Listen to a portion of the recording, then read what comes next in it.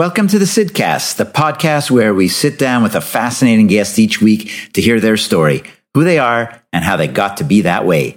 My name is Sid Finkelstein, a professor at Dartmouth College, and your host and guide as we embark on a journey of learning, discovery, good old-fashioned conversation.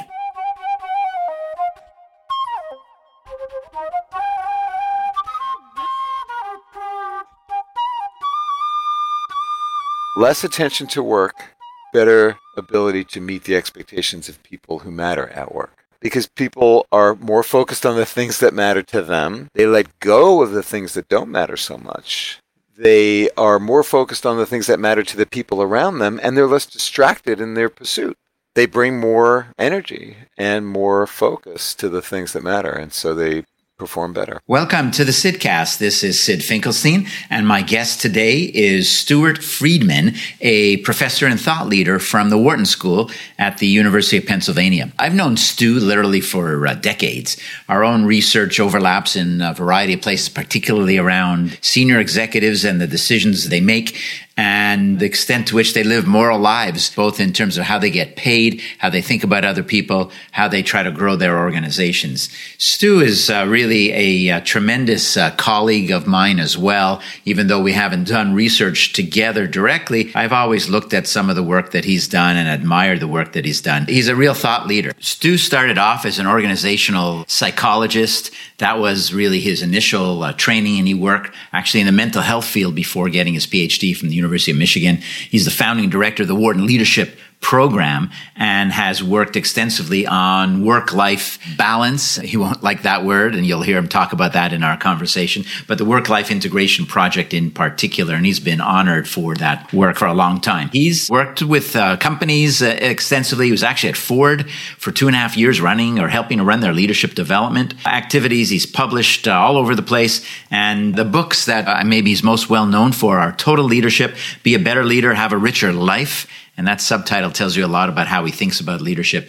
And then Leading the Life You Want, Skills for Integrating Work and Life Together. The most recent book he's published, which just came out in the spring of this year, is Parents Who Lead, the leadership approach you need to parent with purpose, fuel your career, and create a richer life. And that's the book I want to talk about today and why I wanted Stu to come on to the Sidcast.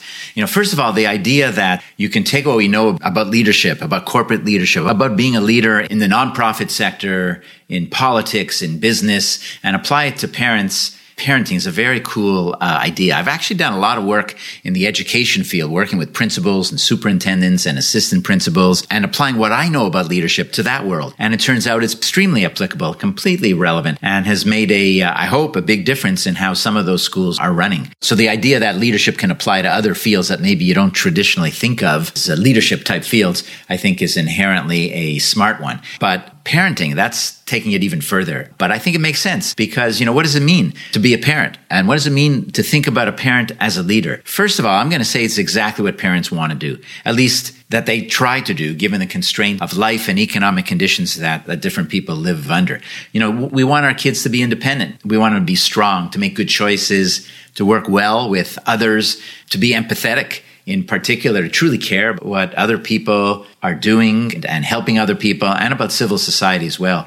We want our kids to be loving and to love others and to be able to accept love themselves. And we want them to contribute, whether that's to the people around them, to the groups they work with, to the institutions they're part of. But most of all, most fundamentally, the job of the parent is really to raise a child, to have an impact, a positive impact on the world, and to be able to live an independent and meaningful life. And all of those things are things that could be helped and advanced when we think about applying leadership. When you look at it this way, it's not hard to imagine that various leadership skills are going to help us become more effective parents. The thing I like about Stewart's work is he doesn't just pontificate and say, well, leaders should have a strong vision, therefore parents should have a strong vision and be able to convey that vision to others. Parents should do exactly the same thing for their own kids. Yes, you need a vision, and he does talk about it, but what he does is he actually gives us tools and techniques and even some coaching on how to do all of that, how to apply that, how to think about that. And so this episode of the Sidcast is going to have a lot of practical ideas. And I'm going to ask, and I do ask Stu, how does this apply? What do you recommend? What have you done in your own coaching work and workshops with parents to help them become more effective leaders? Now, I don't mean to say that everything we know about leadership can simply be applied to being a parent.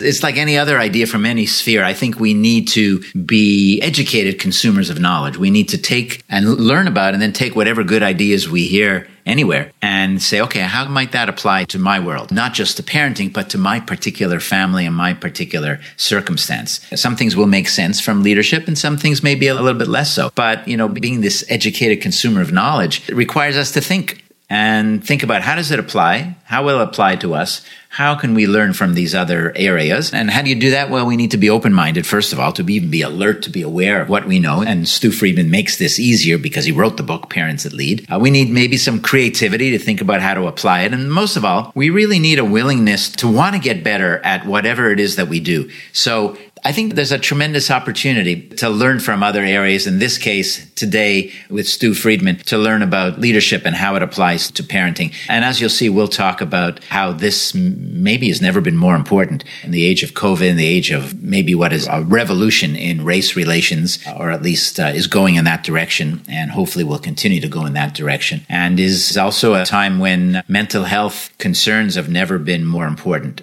The last two episodes of the Sidcast with Dr. Rita Sharon and then Cherry Rose Tan, both in effect talking about mental health. So we're in the midst of some very challenging times. And as parents, we need all the help we can get. And so turning to Stu Friedman and learning about his research and his application of learning and research on leadership to becoming a more effective parent is particularly timely. So it's my absolute pleasure to talk to Professor Stewart Friedman and bring him into the Sidcast. Welcome to the Sidcast. It's Sid Finkelstein, and I'm here with an old buddy from University of Pennsylvania Wharton School, Stu Friedman. How are you, Stu? I'm very well. Thanks so much for having me. It's great to be here. We kind of go back to a different generation of leadership scholars. I think you may have gotten your PhD a touch before me, but in the 80s, right?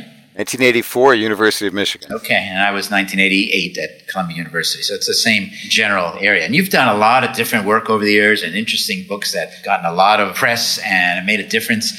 But you have a new book. I want to start off by talking about that new book. First of all, what is the book? It's called Parents Who Lead. Parents Who Lead. Why did you write this book? Well, a few reasons. One was that in the dozen or so years since the publication of Total Leadership, where I have laid out a program for how to grow as a leader and integrate the different parts of your life for mutual gain, to be a better leader, have a richer life. That's the subtitle. And been teaching that course and bringing that content to organizations and groups around the world. Many people who have been in that program, my classes, have said to me, hey, can you do a version of this that I could do with my partner? It's a kind of a team, and to focus on the particular challenges of raising children. So I've heard it from the marketplace, if you will. But also, a few years ago, as I was turning 65, my kids asked me what I wanted for my birthday, this milestone birthday. And I told them there was no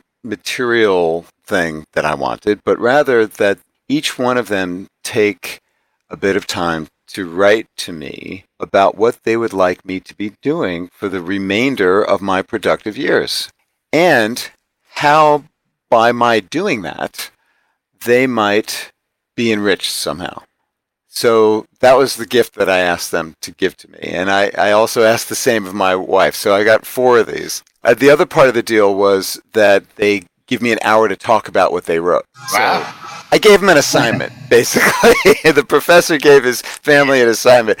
And it was a wonderful thing to do, and I recommend it to everyone at any age to mark a special occasion. It was really enlightening and brought us closer in some ways. One of the themes that emerged from that, at least how I interpreted what I was hearing and what we were talking about in the discussion, was that I ought to do something like what this book is about. In other words, to bring what I'd been working on these last few decades to families to help children, to really focus on that. And then finally, the third reason was that my editor at the Harvard Business Press at around the same time contacted me and said, we are hearing from our readers that we need a guide, tools for working parents, and you're the guy who we want to write that, so will you write this book? And I thought, well, okay, but only if I can do this with a co-author who is herself a millennial mom, tenured professor at DePaul University, and a research colleague of mine for the last 10, 15 years or so that we do this in collaboration for all kinds of reasons. It was going to benefit from that. So for all those reasons, this is more than you wanted to know, Sid, but for all those reasons. That's actually a lot of reasons. You had to do it. You were compelled to do it. It's just kind of, yes, all those reasons made it pretty easy for me to get into it. So the premise is taking what you've learned about leadership from Total Leadership and elsewhere and saying, okay, how can parents use this knowledge? How could this help them become better parents? Yeah, and to be more productive at work as well as more engaged in the community and to be healthier for themselves. Mm-hmm. So the focus is still on creating benefit or value for all the different parts of your life, your work, your family, your community, and yourself personally, your mind, body, and spirit, but to do it with a particular focus on the parenting partnership, which we define quite broadly and inclusively to mean any kind of pairing or grouping of people who are together raising children and particular challenges they face. Could you share, Stu, an example or two of the types of things that maybe a story or two, because you interview so many people, you work with so many people, that kind of illustrate some of the themes of the book? Well, one of the things that we do at the beginning... Sorry to interrupt, so just letting my listeners know, the lawnmower is very close and getting closer. This is working from home, corporate head office in my dining room right now, so hopefully we'll be good. Go ahead, Stu, sorry. I can almost smell the cut grass. That would be quite a trick. That's the next version of Zoom. Yes, we need aromas, more than just visual images. So the first set of things that we ask people to do are to focus on their values and their vision, essential leadership challenges. What do you stand for? What do you care about most? And what's your purpose? Where are you going? So we ask people to write about their most important values, where they've come from, and to do that first individually and then with a partner doing the same thing and then discussing those and seeing where they have shared values and where they're different. We ask them to take what I call the four-way view, which is to look at your work, your home, your community, and your private self, and to assess, taking 100 points, how important is each one of these domains to you? Then allocating 100 points according to how important they are. And then in a second column on this simple chart, identifying where you focus your attention in the last week or in a typical week or month on a percentage basis. And then third, on a simple scale of 1 to 10, how satisfied are you? Or what's your sense of well-being in each of these different parts of your life? And then guess what your partner would say about those phenomena. And then, again, share that. Finally, we ask people to write a leadership vision statement. Imagine it's 15 years from now. Describe a day. What happens in the morning, in the afternoon, in the evening? Who are you with? Why are you doing what you're doing? What's the impact, legacy that you're trying to create? Again, individually and then together. And of course, we coach people on how to talk to each other and inquire, to be curious and collaborative and compassionate as they explore their different values and visions. So that's where it begins. And in our workshops, there are more than a couple of partnerships that after they do this exercise, particularly the vision, and they come together to look at their individual visions and then create a shared vision, a collective vision in a shared leadership kind of model. Some will say, you know what, we're done. We know what we need to do now. You didn't mean we're done as in, that's it, I'm done with you. Now I really know what you're thinking. No. Sorry. Not slamming the door, but rather opening the door and saying, we've got enough here. We know what we need to do together to move forward in a way that we hadn't before. Because all of this, of course, is to instigate positive change. So that activity, it can be really quite compelling in bringing people closer together and having a better sense of shared understanding of their purpose. One couple that we write about in the book, they decided they have a child with special needs who has a rare physical ailment. And they'd been sort of hiding it from their people at work. They're very private about it. And they realized after thinking through, writing about, talking about their shared values and the vision of the world that they wanted to create a better tomorrow, they realized that they were going to do something different. They decided to begin a fundraiser for research of this rare disease, and the mother brought this to her work. And in her conversation with her boss, she wasn't sure where she was on the promotion track. And indeed, one of the reasons why she was reluctant to talk about her son's illness was that she feared it might somehow diminish her career prospects.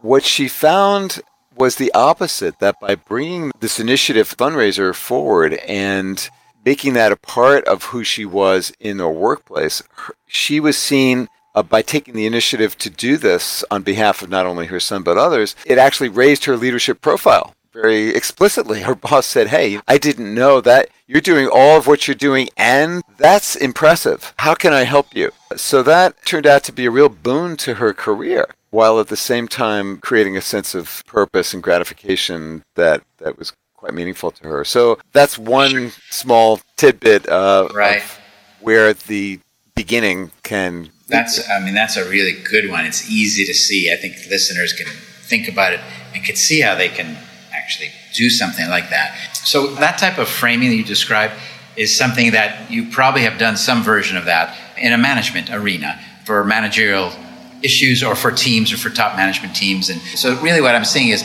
a translation of something that it is very effective for kind of traditional executive training or management training or leadership development, and say, okay, what if we applied this to people where we really live, where we are, which is our home, and the same tools, with some adjustment perhaps, but the same tools can actually work out. I'm wondering... That's the essential idea. We're taking what we know about leadership science, if you will, and applying it to the art of parenting. I admire that you've done that. Years ago, I wrote a book called Why Smart Executives Fail. And I had a lot of people, that half joking, half serious, say, why don't you write another book? Because a lot of this applies to parents, what I was talking about. Kind of the opposite of yours in the sense of learning from failure and mistakes and breakdowns. And they said, why don't you write a book called Why Smart Parents Fail? And I didn't, obviously. And I think you did with a much more positive, not spin is too narrow a word, but framing, which I really like. Now, it sounds also like some of what you just described are things that good marriage counselors would do. And I don't know whether you or your co-author have gone into that world specifically. I can imagine that there are people in that community that would be reading this and be connecting to you. So I'm curious about that. This is a good tool for marriage counselors at a minimum. Well, it begins with your values and your vision and sharing those and getting smart about how to do that with your partner. And we run workshops, and the initial lab in which we did this, we had multiple partnerships, and we had them listening to and coaching each other, which was quite powerful, especially because it helps people to realize that they're not the only ones who are struggling with how to do it all in a way that works for the different parts of their lives. But we also have, after this initial piece on values and vision, they identify the most important people in their lives, starting with their kids and each other, but then beyond, including at work and in the community and friends. And then they engage in conversation, dialogues with those people in order to clarify their mutual needs and expectations. And again, there's training on how to do that and how each conversation is different, but the purpose is to connect more meaningfully with those most important people and to really understand what they need from you and to be able to express what you need from them in ways that are realistic and honest and not what you imagine they think. Because for many people, what they imagine other people think is greater than what those people actually need from you. So we walk around with inflated ideas about what other people expect from us. And so having those conversations really helps to get a more realistic view of the social landscape you're navigating every day. So all of this is the stuff of therapeutic encounters, and all of it leads to ideas for innovation and change and experiments along the lines that I was describing earlier with the family, with the child with special needs. So before I began my PhD in organizational psychology, I worked in clinical psychology. In the 70s, I worked, in fact, for a year at Mary Hitchcock. Oh, up here in Dartmouth College. Yes. I was at the Brattleboro Retreat, which was a psychiatric hospital, and for 3 years on staff there, training in psychology. And we did work with families. I then pursued a master's in counseling psychology. So my early training was in clinical psychology. So I had some familiarity with that terrain. And my wife is a licensed clinical psychologist. Okay, we're connecting the dots here.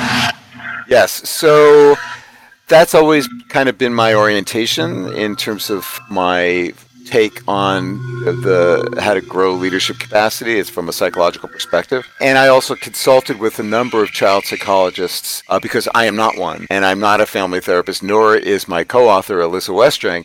But we did review the literature and sort of curated what we gleaned from that literature on what it means to be a parent, what children need as a helpful set of guidelines for parents. But we are not ourselves child psychologists, and we make that very clear that we're not. Yet, much of what we do is, of course, congruent with what family therapists and child psychologists would want you to do. Exactly. How are some of the responses of people in the business world versus parents or partners to the same type of exercise? How are those? Are there any common themes in terms of what's different, what's the same, and how they respond and address the same, whether it's this one exercise you just described or another one for that matter?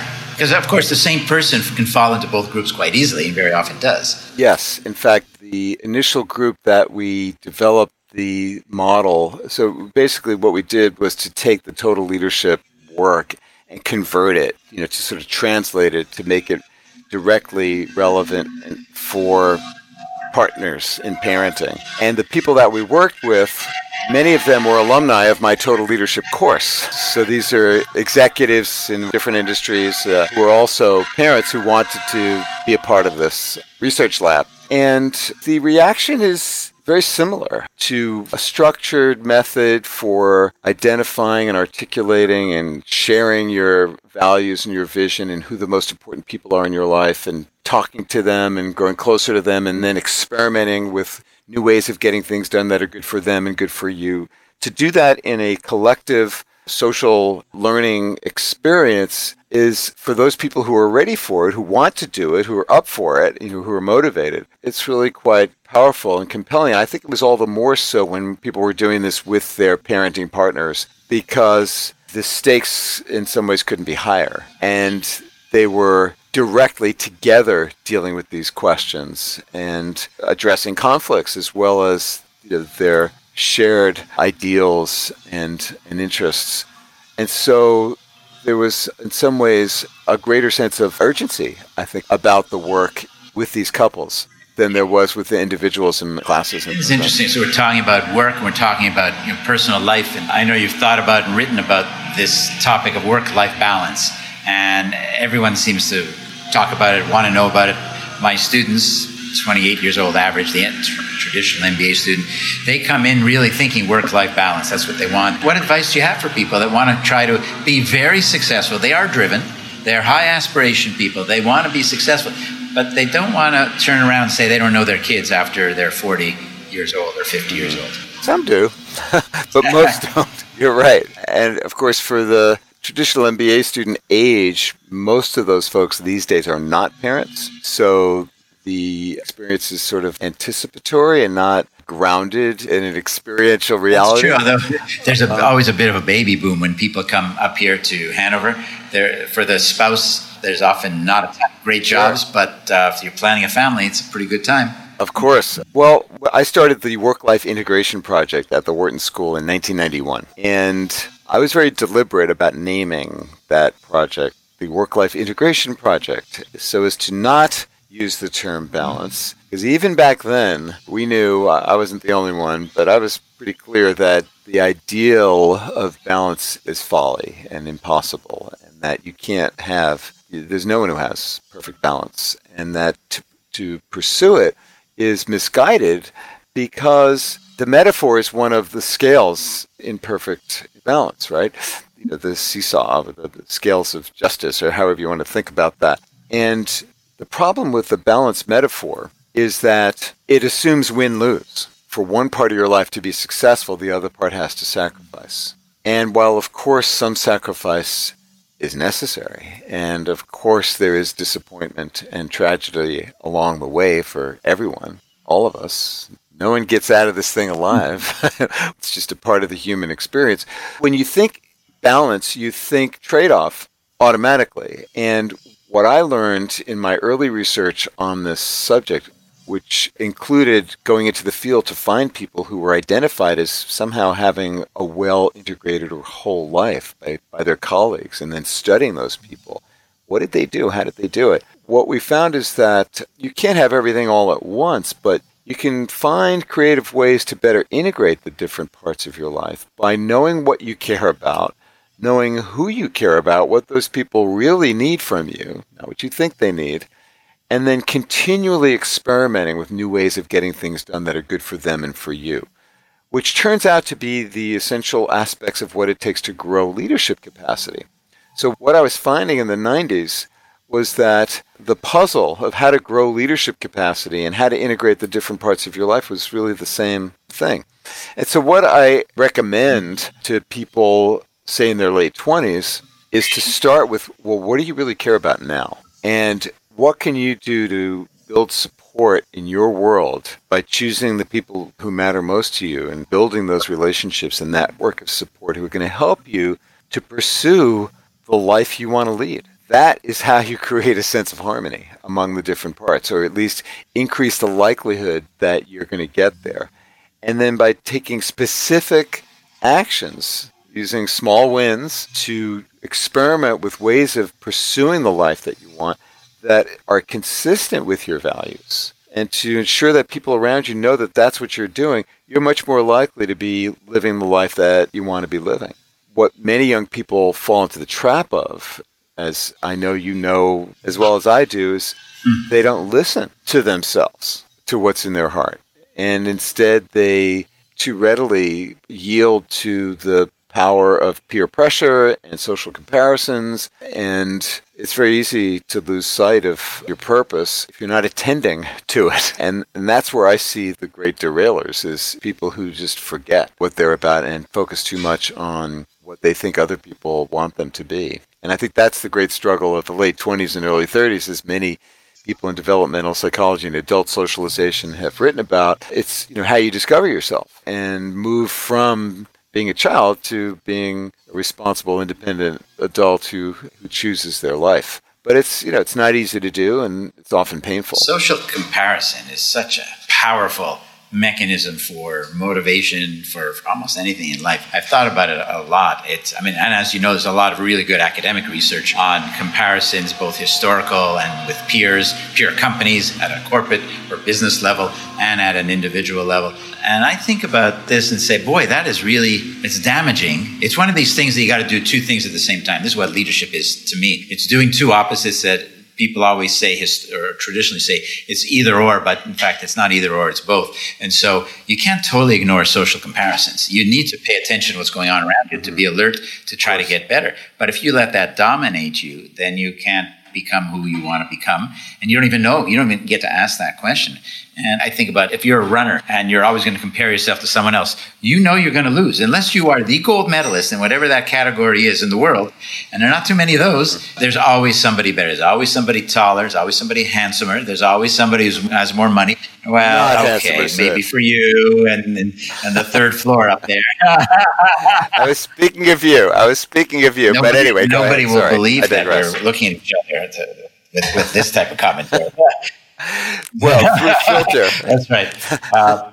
So social comparison is a losing game. You will always, inevitably, you will lose unless you are the miracle one person who's better than everyone else in the world, or whatever that particular category is. But you cannot ignore it at the same time. That's the dilemma for me. I think it's true for everyone. That is one of the great struggles of life, is how do you stay centered on the person you want to be, and live in the real world of real relationships that matter, and to try to adjust, to strengthen those and build those relationships over time, when what other people want from you is going to be a little bit different than what you want for yourself. So that is a great leadership challenge. How do you pursue your vision of a better world and bring others along with you? And that's the heart of what I've been teaching in Total Leadership, Parents Who Lead.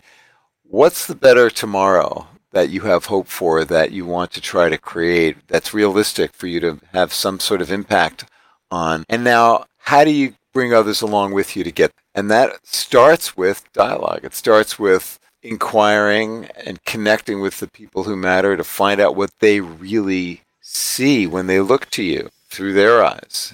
And I call that taking the leadership leap, to see yourself through the eyes of others. And there's no substitute for simply listening, to hear. Here's what I think is important to you. Do I have it right? And when you get that and you're practicing, you're honing your craft at being able to take in that information from the people around you always, you're just smarter, wiser, if you will, about what the world needs from you. And if you're doing that and at the same time taking the time and energy to reflect on your evolving values and vision, that's going to increase the chances that you're going to be able to take smart action that's going to allow you to move in the direction you want to go in a way that works for other people. But it's never easy, and it's never perfect, no, that's for definitely sure. Not. You know, you're also making me think about all these different methods and theories on how to get people to do what you want them to do. You mentioned following, right? Yes. Leaders need followers. Actually, before I get to that, let me ask you this, because it came up in a class maybe a couple months ago. And the question was, can you be a leader if you have no followers? A student asked me that. And I think I answered yes, because it depends on the type of leadership, but it'd be highly limited or constrained, because if you can't get anyone else to go along with you, you only can go so far. Maybe you could be inspirational to others and not directly lead them. So I kind of fumbled around with that. Right. It's an interesting question. I think at some level you need people who are inspired by what you're doing and want to move in that direction or see the world that way. You know, was Picasso a leader? He didn't have an army, but he had a lot of people who followed him. So I think you do need people who believe in you and in the vision of the world you're trying to make happen. It's not a socially isolated activity. That's a good kind of bottom line on it. It's not a socially isolated activity. You could be physically isolated, well, but socially connected. Right now we are. We are. So many of us have to be these days. I want to shortly talk about the coronavirus and life on the coronavirus and what you've been learning and helping others with. But back to this question on motivation. So you could motivate people. As you know, our finance and economics colleagues have only one solution to motivation. It's called incentives, financial incentives. It's real. There's kind of what you described, which is really understanding people, listening to people, communicating with people, trying to understand where they are and kind of forming a kind of a whole where you can move together and they want to be part of that. There's the Robert Cialdini work, among others, which is around persuasion, kind of genius work, really, around how to persuade other people. Some of this will overlap a little bit, but there's framing, you know, how you frame a problem. Kind of go to Daniel Kahneman and his, in that case, talk about a leader. Thousands or tens of thousands of disciples that are just academics, let alone average people, that talk about biases and how you can get people to. There are really a lot. I mean, it's very interesting, right? The field of social science has tackled this question about how do you get other people to do things you would like them to do. They've tackled it in, I just probably mentioned 4 or 5. There's probably a lot more. Kind of amazing, actually. Truly. Well, it's something that most of us worry about all the time. So it's not surprising that social scientists have tried to figure out what is it that compels people to support you and what is it that turns them away. And the works that you've described are all incredibly important. Cialdini especially has been influential in my own thinking. So it's very much about an influence game, sure. And the root in values makes it, in my view, and try to help people see, students, clients, others, not manipulation, but rather ethical influence, because you're trying to get people to move in a direction that's good for them as well as for you. And that's the tricky part, is to move beyond the tendency, the animal within all of us, to act in a self-interested way and to see the world through the eyes of other people, because that then enables you, perhaps paradoxically, to pursue the things that really matter to you. Yeah. So yeah, it is very much about influence, for sure. And thank goodness there are so many brilliant people discovering new insights about how our minds work and our hearts work, so that we can better understand how to bring other people along with us. Yeah, and one of the reasons first of all, what you said made me think about that, but why I wanted to share it, or at least put it out there, is because, you know, listeners are all kinds of walks of life all over the world and different problems they're dealing with. But I bet everyone is dealing with this issue. I'm not one person all alone, kind of what you were saying as well about leadership. But I need other people. I can't survive without other people. I actually want to get something done. And this is completely relevant for parents and for kids, actually. You think about kids and the incentives, you know, if you do this, Johnny, you can have another popsicle or something like that, which actually brings me to our discussion of life and leadership and parenting under the coronavirus. Mm-hmm. What are you sharing, advising parents, and I'll say parents with younger kids than, say, we do, that are working full-time, as close as they can get, via Zoom at home, and they've got kids that are not in school. They may or may not be doing some Zooming for their own elementary school, and there's a huge, I've seen, variation in the quality and the immersion that's going on. What do you say to kids now as a parent when all these things are going on? And there's a lot of things to be afraid of. Yes, there are. And I've been doing a number of these workshops over the last few months during our pandemic times, and I can tell you what's come up, what's been helpful. So let's start with the last point you made. There's a lot to be afraid of. One thing that parents can do is to not deny their own anxieties, but to own them, to embrace them. Yes, there are uncertainties. Yes, there's a lot that's new that we haven't dealt with before. This is the novel coronavirus. It's new. And what I can tell you, my dear child, is that I will do everything in my power to ensure that you are safe and secure, because I love you more than anything.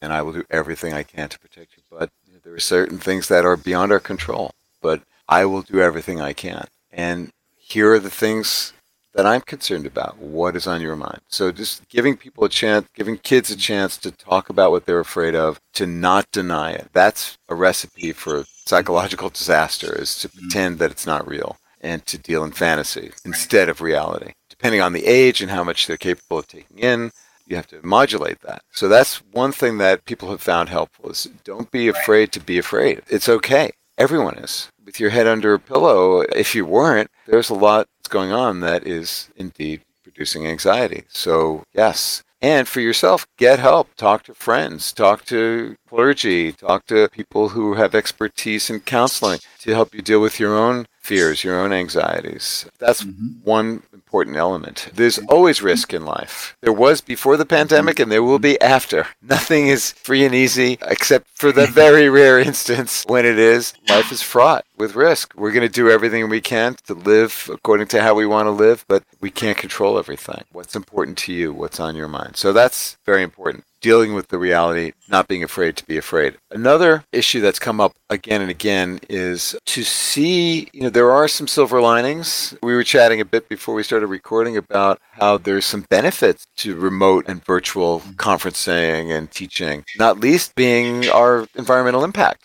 in terms of not traveling. One of the silver linings that is helpful, I think, for people to focus on is that this crisis that we're all living through together creates an opportunity for parents to be more deliberate, more conscious, more explicit about their values. Here's what we stand for. Here's what's important to us as a family. Here's what we care about most, and here's why we're doing what we're doing now. Here's why we're wearing masks, or not. Here's why we are using some of our resources to help bring food to people who don't have it. Here's how we are going to express our interest in justice. Whatever the issues are that you want to teach your kids, now's a really good time to do it. And being values-driven as a leader, as a parent, makes you feel a little bit better, like you've got a greater sense of control and purpose, and your kids need it, and they benefit from it. So that's a second thing. A third that I'll mention, and then I'll pause and see if you want to continue on this theme, is boundaries. It's become increasingly difficult. It's always been a challenge. But in the digital era of most of your listeners' lives, it's been an increasing challenge for how you shut work off, how you shut family off, how you shut friends off, how you focus your attention on the people that matter when they need it. With the obliteration of the physical boundary between work and the rest of life that has occurred in these pandemic times for so many of us, particularly knowledge workers, it's become even more important for people to think through and experiment with how they can create the kinds of boundaries that work for them and their families and their business colleagues or work colleagues or student colleagues or whatever stage of life you're in. And that means dialogue, negotiation, and experimentation with how you're going to find the time and the place to be able to focus. So you might say to your child, here's why I need to have an hour each afternoon sitting in the closet by myself. Here's how this is going to benefit you. By my being able to have that time, what I expect is going to happen over the next week or so, if I'm able to do that, is that I will be less stressed when I'm with you. I'll be less distracted and better able to take care of you in ways that are important to you. Let's just try that, okay? So, I mean, that's perhaps a silly example, but it's one that's come up quite a bit, especially city dwellers who only have closet space to escape to for private time. And same with employers. Working from home doesn't mean that you're available all the time now. So if you find that your boss is assuming that, oh, you're home, I can reach you anytime, I know that you're there, and that is causing stress, burnout, conflict with your family. There are ways of negotiating that boundary that are going to work for her, your boss, as well as for you and your family. But it doesn't happen by magic, and it doesn't happen by somebody else taking care of it. You've got to lead that change by having a kind of conversation that goes along the same lines. Hey, boss, what I've noticed is that there's been an increase in frequency of the number of messages that I'm getting from you after 9 p.m. Have you noticed that too? Yeah, Stu, I have noticed that, and that's because I'm working my butt off trying to save our company. Aren't you? Well, yes, of course, that's important to me too. What I'd like to try, though, my dear boss, is perhaps for the next week that I go offline after 9 p.m. and that I believe I'm going to be more productive, and you're going to see that in an improved performance if we can try that for the next week or so. Would you be willing to try that? So you can write to me whenever you want, of course, but I'm not going to process email after 9 p.m. for the next week. Maybe we'll just try that on Tuesdays and Thursdays and Fridays. So I'd like to try that because that'll enable me to take care of some things that are important for me to maintain my productivity, my performance, and my health. Would you be willing to try that? And then you flex around that. But that's just as an example, to have a conversation about boundaries with people at home, with people at work. That's been useful. But I said that there were 3. I'm going to add one more because this is the one I think has been most helpful for me, an old man, to be able to say to people, you can't do everything you used to do. So accept that. If you're at home and you have children at home that you're caring for and they're no longer at school or no longer away at some kind of summer program if it's summertime, that means ultimately there is a limit as to how much you can do. If you're no longer able to have the freedom to do the things that you used to be able to do because you have a new set of responsibilities, that's reality. So how are you going to adjust to that? You can't do everything you used to do. And everybody knows and accepts that. I did a workshop recently, and I almost always start the conversation with, what kind of leadership is needed today? Just to hear what people are thinking. And I was shocked, Sid, by how many people said empathetic. Yeah. I'm not used to hearing that. Usually what I hear is adaptive, rapid response to change, inclusive. But empathy is the buzzword now because everybody is struggling. And we're also having a better understanding of the kinds of struggles that each of us has, particularly as we're able to see into each other's living rooms and kitchens and front porches or wherever as we're working. I agree. There's this barrier that's been totally broken because we're all dialing in wherever we're dialing in. I'm in my dining room. Another day I was in the back porch, whatever. And so it's breaking down some of these fake barriers that we put up because people like to put up all these things to protect ourselves.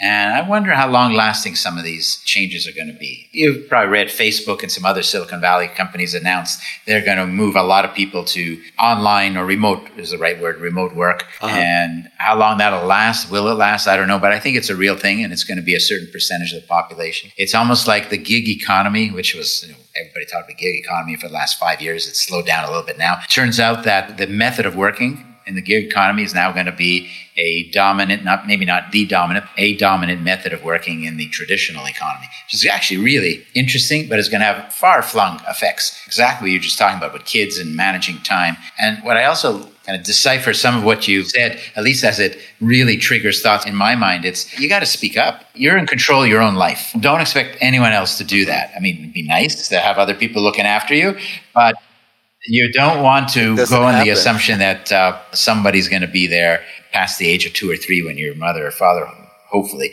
is there. So it's your job to do that. And it turns out that it's not that hard if you just could be human. Because you've demonstrated, what your examples demonstrate to me, is a degree of vulnerability where you just you're an honesty with your boss and that kind of role play thing that you just were describing about boss, 9 o'clock, after 9 o'clock, let's try it. So there's honesty, there's appealing for a degree of trust. Certainly empathy, the word you said at the end, is a powerful word that I'm also seeing more and more.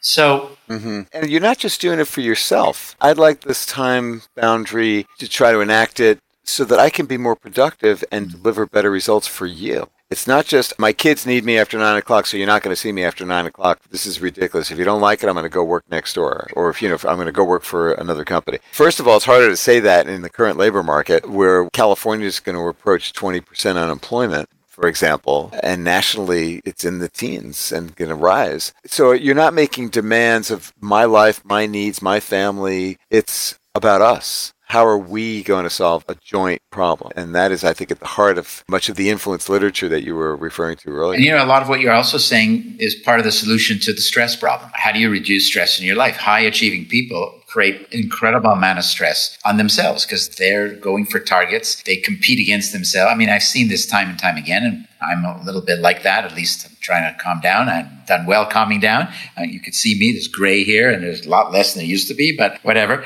I'll chalk that up to genetics more than lifestyle. Good man. Okay, I'm not going to comment. Yeah, and that's a great way to be successful at a certain stage. And I think about the great ski racer, Michaela Schifrin. And she's just still, I think, early to mid-20s. And she's on track to be the greatest in the history of the sport, downhill. Not downhill, but skiing, not just downhill, but slalom and others. And she has always talked about who she competes against. And she doesn't compete against any of the other women because she cannot control that. She cannot control what they do, really, to your theme earlier. She can control herself. So she competes against what she believes her capability has given her preparation. And if she doesn't meet that goal, she's going to try to look for ways to do that and exceed that next time. And it's actually a very empowering thing. You stop worrying about everybody else and you worry about yourself a little bit. Yeah, right. Well, after I published Total Leadership, people would ask me, well, this all sounds great, Professor, but what about the people who are really super successful? Do they do this whole work-life thing? And the common sort of mythology is that to be successful, you need to forsake the other parts of your life to be successful, say, in business or your profession or sport.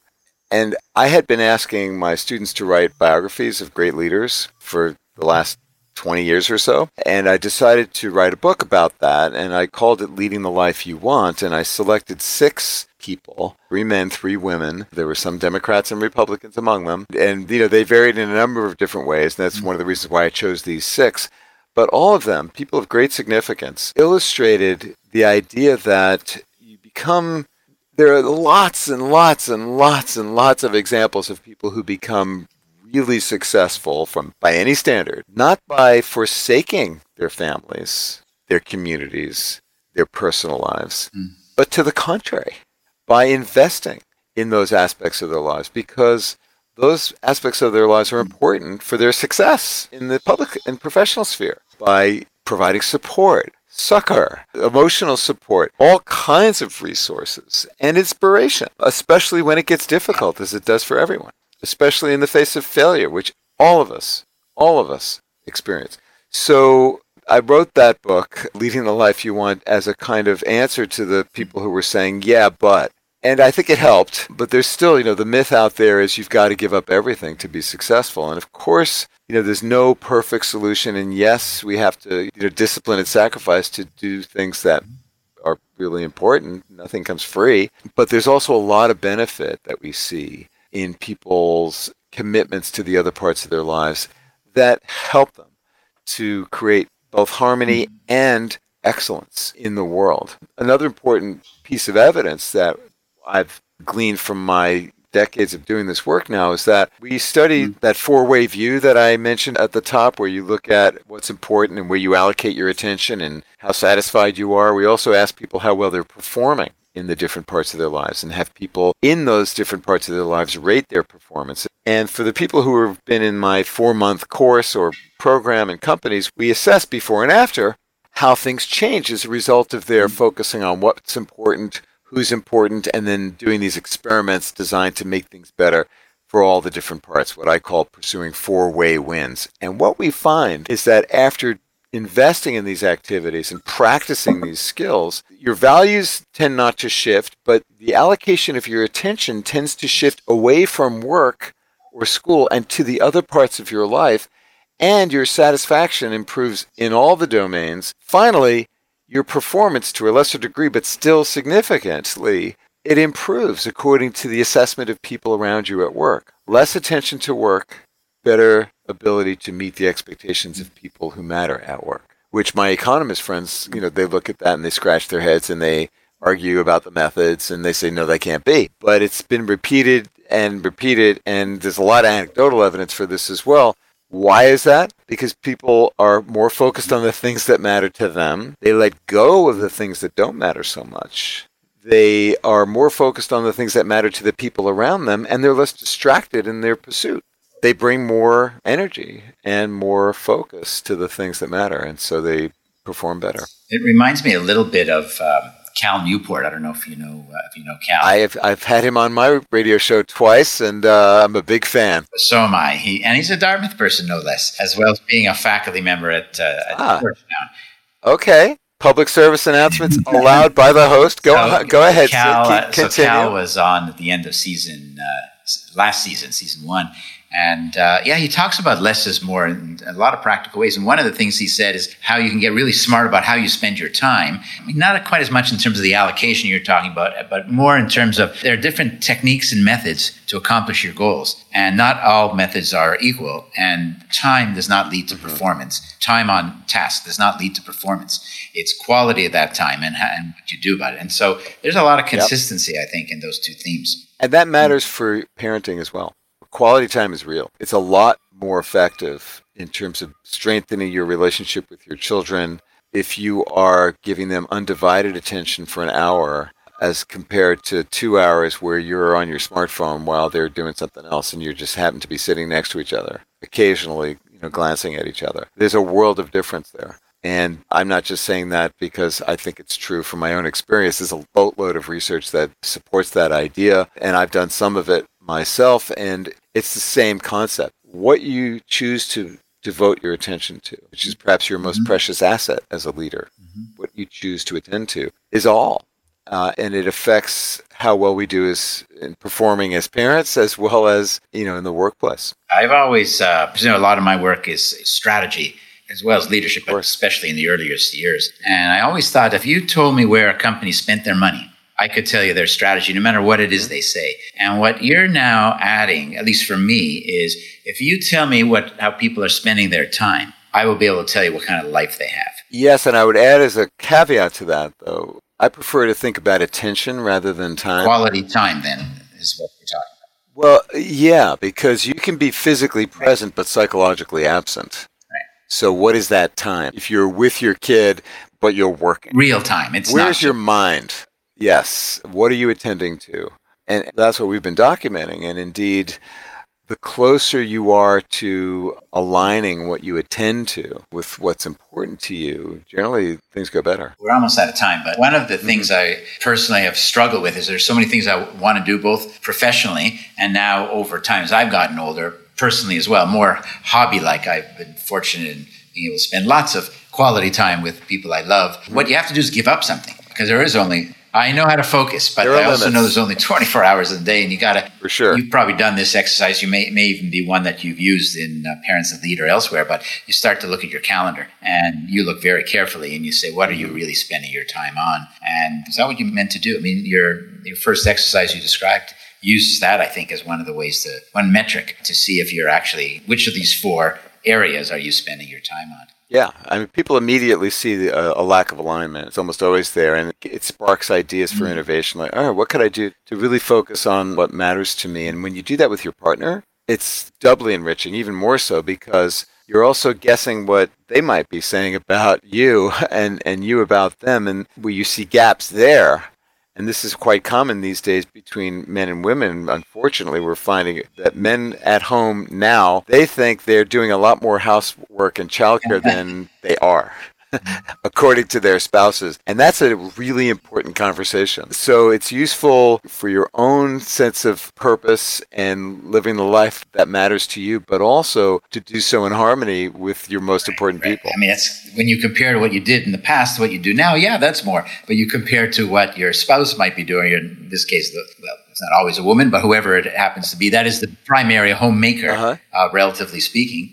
It's nothing compared to that. It's a question of the framing, where you're starting, right? You're anchoring, as behavioral psychologists might say.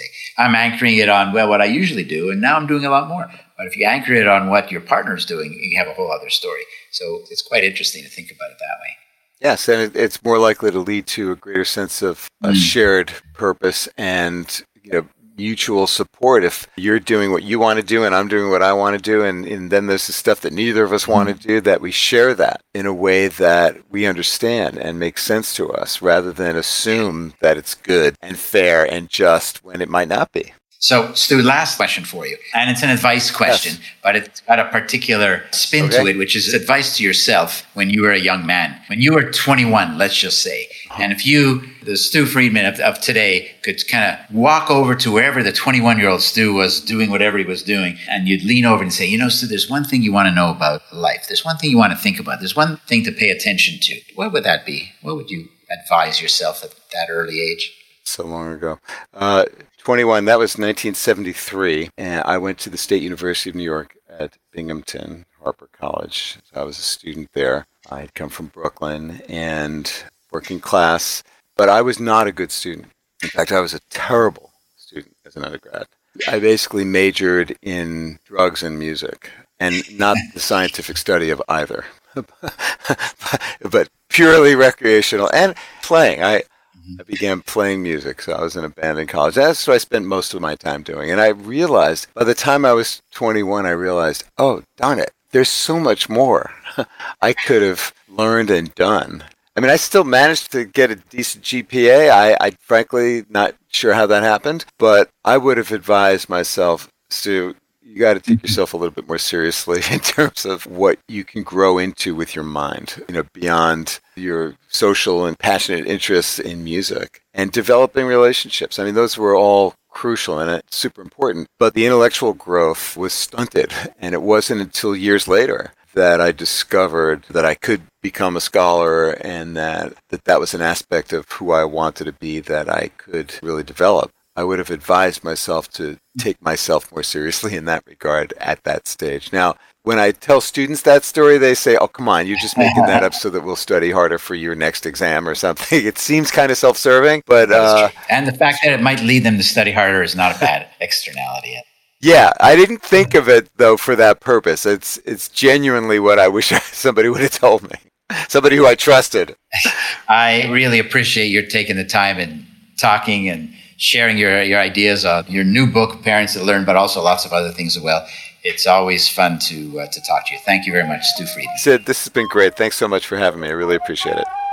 Thank you for listening to the Sidcast. I am really excited to be bringing you Season 2 and very appreciative that you've chosen to listen to this episode. If you haven't already, please subscribe to the series so you'll never miss a single new episode. I welcome all feedback and would love to hear from you. If you have any questions, suggestions for guests, or any suggestions at all, please contact me via our website, www.thesidcast.com, or you could email me directly at sidfinkelstein@gmail.com. If you like what you heard, I hope you'll tune into another one of our episodes, and please give us a 5-star review and share with others who you think would enjoy and benefit from the show as well. The Sidcast is produced by the Podcast Laundry Company. See you next time.